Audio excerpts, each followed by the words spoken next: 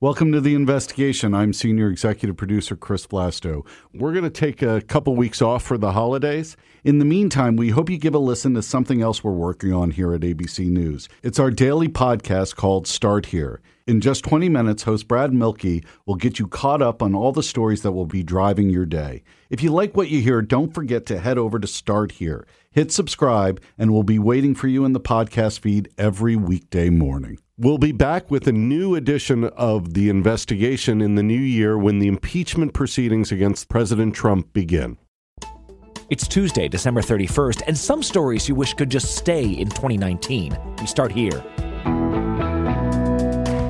In a year scarred by anti-Semitic attacks, prosecutors say the New York stabbing spree was a hate crime. Houses of worship are targeted for hate crimes. That's just a fact. Now we're asking hate group experts what they predict for the new year and what they say should be done.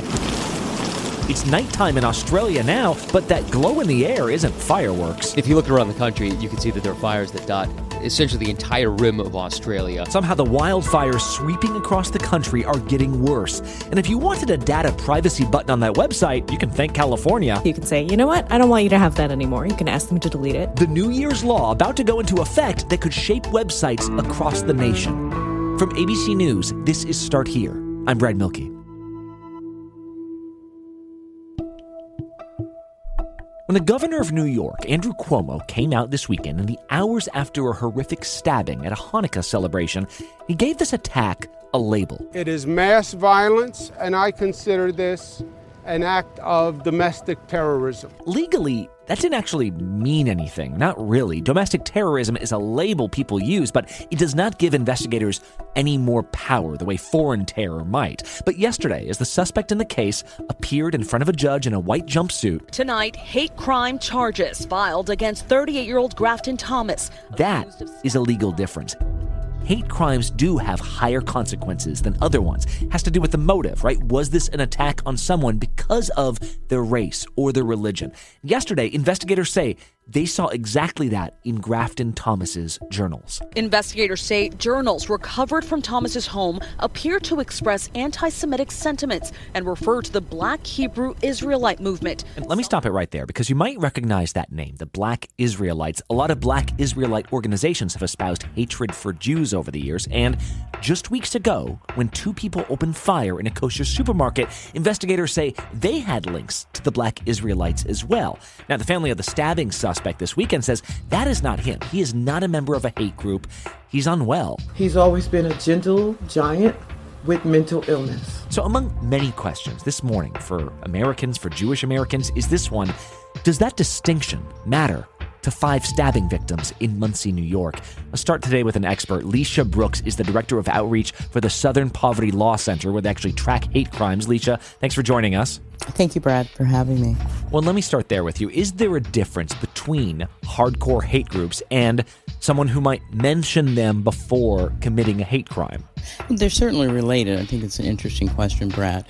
First of all, the Southern Poverty Law Center has tracked this as well. This increase in rhetoric, this increase in kind of an emboldenment in terms of people speaking their biased and bigoted thoughts in the public square, and that gets picked up by everyone. People who are bona fide, adherents to hate groups and those that are not. The Southern Poverty Law Center concerns itself with existing hate groups and individuals who lead those hate and extremist groups. Now, it's interesting because we often find that when in the aftermath of a hate crime or any other horrific crime, a shooting, school shooting or something, you'll often find that there was some mental illness. And it's interesting because that rationale for the reasoning behind the person's motivation is rejected when the person is not white, it seems. Now, this person happens to be an African American, and as I understand it, there was some history of mental illness. He was able to explain his behavior with reference to various auditory hallucinations and, one might say, demons. I also understand that his family firmly rejects that he had any association with the group. We're still early in the investigation, and I have no way of knowing. But I will say this, that this increase in online hate, this increase in anti-Semitism, which is in fact real, the kind of pattern that we've seen in terms of the anti-Semitic hate crimes that have taken place just over in New York over the last month or so. As you know, in Muncie, someone was stabbed a month ago. And then we had the shooting in New Jersey. Dressed in black and armed with high-powered rifles, they drove the truck to a Hasidic community where they entered the kosher market and began firing. So you have these kind of actual hate crimes that happen, and then so they're in the news cycle, and people pick them up, people who are, kind of self-avowed anti-Semites or haters, and people who are not. So you got like a disaffected young man. He might not be the card-carrying member, but he knows he's angry, he's watching the news, and he says, you know what? After I saw this, now I want to do something. Like, today's the day. That's right. I mean, as we understand it, he was doing some online searching. Investigators recovered his cell phone and disturbing internet searches such as, why did Hitler hate the Jews? German Jewish temples near me. These kinds of things that people can easily find and end up in a deadly rabbit hole from, searching online can end up in the tragic events that happen. We move on now to new details from that deadly shooting inside a Texas church. The service was being live streamed when a man there at the top opens fire, killing 2 people before he was shot by a member of that church. Well, so what do you do then? I mean, that church shooting in Texas, right, where there was a gun involved, that ended with a security guard shooting the killer because he was armed. In Muncie, New York now, you got former law enforcement officials volunteering to stand guard with guns on their holsters. Is adding more people with more guns just the logical next step? Well, personally, I just don't think guns are the answer. That said, there does need to be an increase in security. We need to take these things seriously. We see the attacks on synagogues. We see the attacks on mosques. We see the attacks on Christian churches. So houses of worship are targeted for hate crimes. That's just a fact. I think we also see a clear pattern when there's a religious celebration or commemoration that there needs to be an increased security presence. I also do have some concern around the increase in police presence because then that makes us also vulnerable to racial profiling.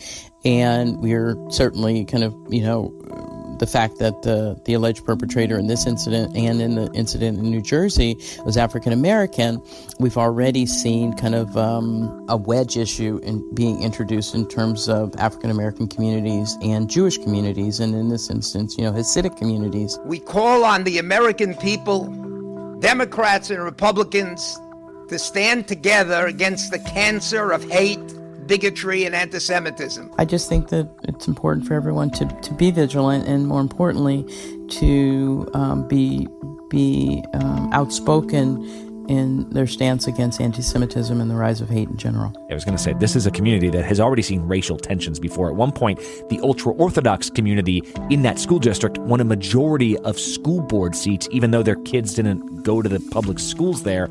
Lots of rhetoric that already had people fired up. Now, this man pleading not guilty on all charges. Leisha Brooks from the Southern Poverty Law Center. Thank you. Thank you, Brett.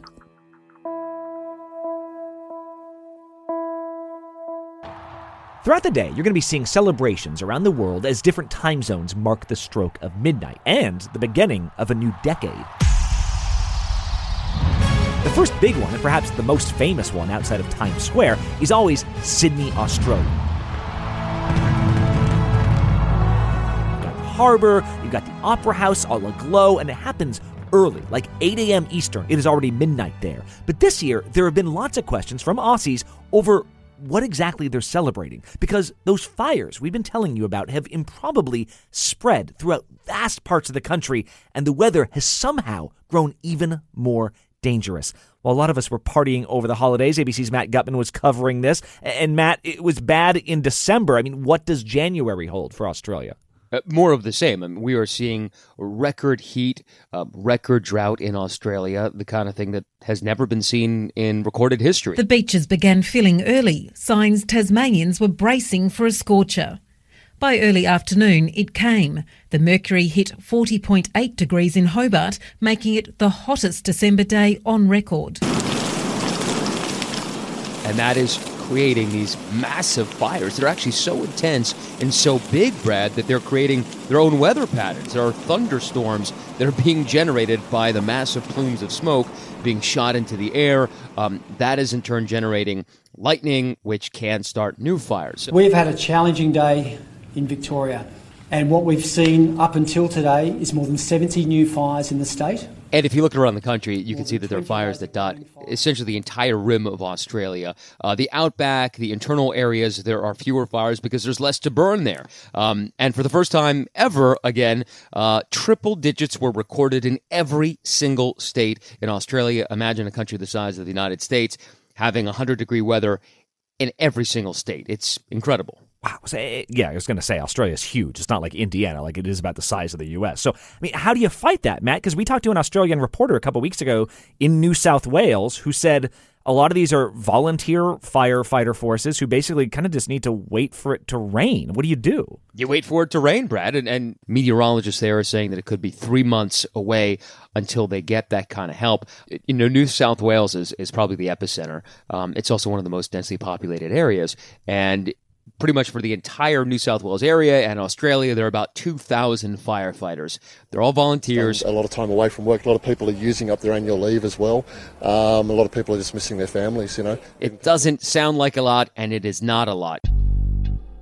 75 engines came down just from Oregon. In California, there were about 8,000 firefighters, 8,000 fighting a single fire, the Kincaid Fire north of San Francisco. And they simply don't have that kind of capacity or those kinds of resources.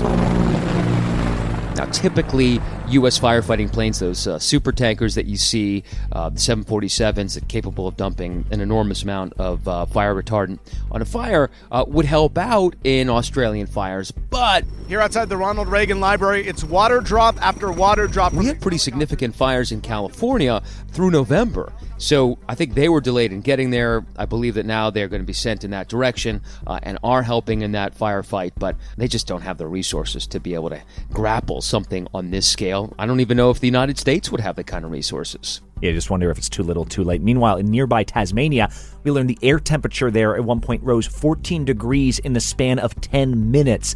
That is the sort of bizarre temperature explosions that you're seeing right now, and controversy over whether this fireworks display should happen in just a few hours' time. Matt Gutman, thanks so much. Thanks, Brad.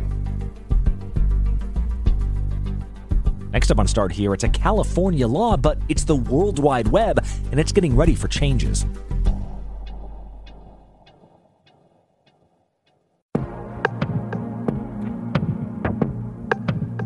Spoiler alert, over the next several days, you're about to start seeing stories about new laws that take effect on January 1st. Some are state, some are local, some are just repealing truly random laws that have stuck around a long time. This happens every year. Electric cars mean states are taking in less revenue from gasoline taxes, so 8 states are either enacting or raising fees for electric vehicle owners. But some of these laws can impact everyone. For example, when California passes a law on car emissions, that effectively becomes a nationwide law, right? Because no car maker is going to be dumb enough to manufacture something that can't be sold in California. You won't do it. The same kind of goes for the tech industry. A lot of companies are headquartered there, so is the biggest customer base in the nation. And so tomorrow morning, on New Year's Day, a new button, a new link will start appearing on several websites that could have big implications for your privacy. Let's talk to someone who's been up to her ears in this law. Hayley Tsukayama is a legislative activist with the Electronic Frontier Foundation. That's a group that spent the last year defending this law from a bunch of rewrites. And Hayley, tell me about this button. What's it going to be? How does this law work? All right. So the California Consumer Privacy Act gives you 3 basic protections.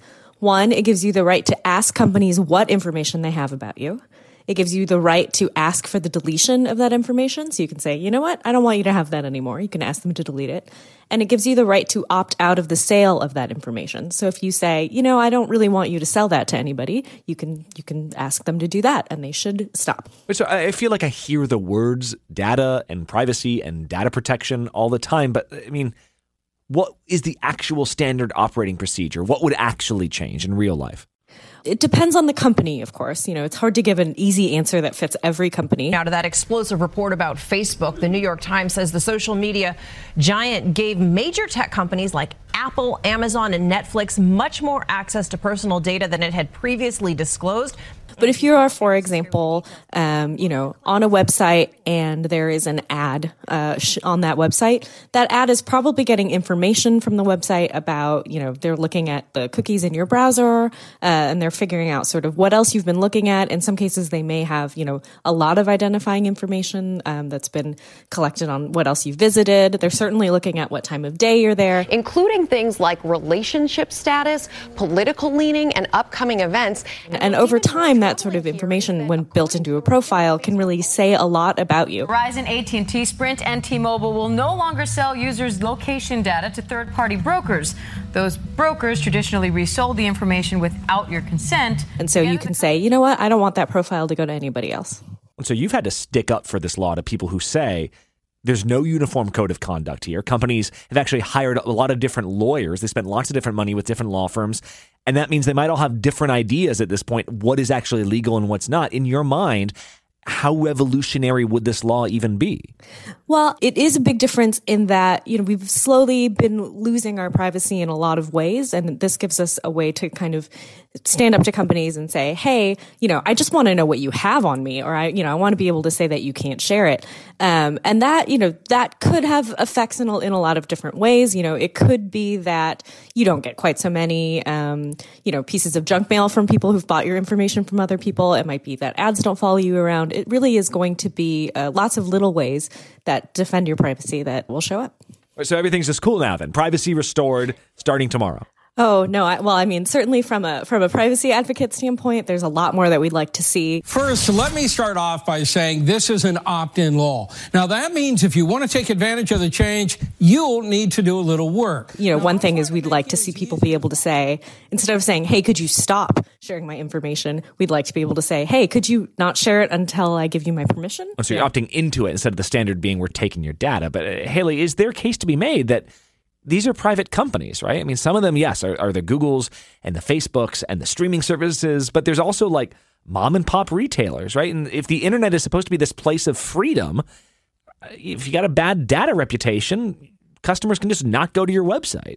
Well, I think that is certainly an argument, but, the way that we've seen, not even in a malicious way, right, but just sort of the thoughtless way they collect data and don't secure it. Now to a major Fortnite breach. Parents, you're going to want to pay attention to this. A vulnerability may have let hackers take over players' accounts and use their credit cards. That is a real problem for all of us. And so, yes, I certainly understand that it's cumbersome, but I really hope that this law makes companies think twice about what sort of information they need to collect and really what sort of standard of protection they need to give that information if they are going to collect it. It all begins tomorrow, not just in California. Haley Tsukayama with the Electronic Frontier Foundation. Thank you. Thank you.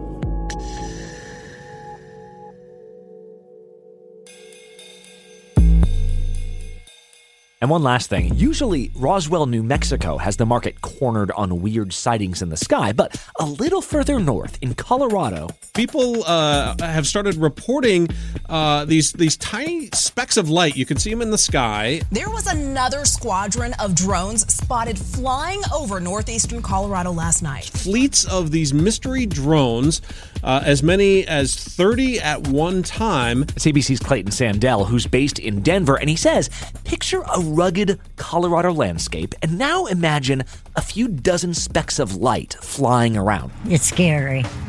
Why so? Well, something's happening, and they should have notified someone. That is what people have been seeing in several areas all the way into neighboring Nebraska. They do appear to be flying in some sort of formation or coordination. Possibly people have described it as being following sort of a grid pattern out in the middle of nowhere. These drones are not tiny. They're apparently 6 feet wide each. And while it's illegal to fly drones like this at night without approval from the FAA, no one knows who they belong to. Who do you punish? And that's the thing. The FAA, just within the last couple of weeks, proposed a rule that would allow them to track drones in real time, but that hasn't been implemented yet. It's a little frightening. I'm more worried about what they're doing and why they won't tell us. This confusion has led to a lot of conspiracy theories that it could be the government itself doing nefarious experiments. It could be aliens trying to communicate with us. I did talk to some big drone operators and training companies who say that, the most likely explanation is that this is an operation by a private company that is out there either looking at equipment, say in the oil and gas industry, using the drones to scan for leaks. That makes people ask, well, who wants to survey pipelines at night? In any case, the mystery continues. The one thing that sheriffs are warning people, though, is that to please don't shoot these drones down. But if one happens to fall in your yard, let us know so we can come and check it out and try and figure out who owns these things. Is that a serious concern in Colorado, Clayton, that people are just going to whip out their shotguns and take one down? It wouldn't be unheard of, Brad. It wouldn't surprise me. Yeah, producer David Ryan was reminding us, remember when Enrique Iglesias cut his hand because he was trying to touch a drone? Like, don't go near the drones, you guys. They're dangerous. A programming alert, we are not going to have a show tomorrow morning. So get out there, enjoy the new year. We will be taking the day off. We'll be back here on Thursday morning, buckled up, ready to go. Hope you're there with us. In the meantime, stay up to the minute with us on Twitter at StartHereABC, abcnews.com, the ABC News app. You got options. I'm Brad Milkey, and it's really been an amazing 2019. Glad I got to spend it with you every day. See you Thursday.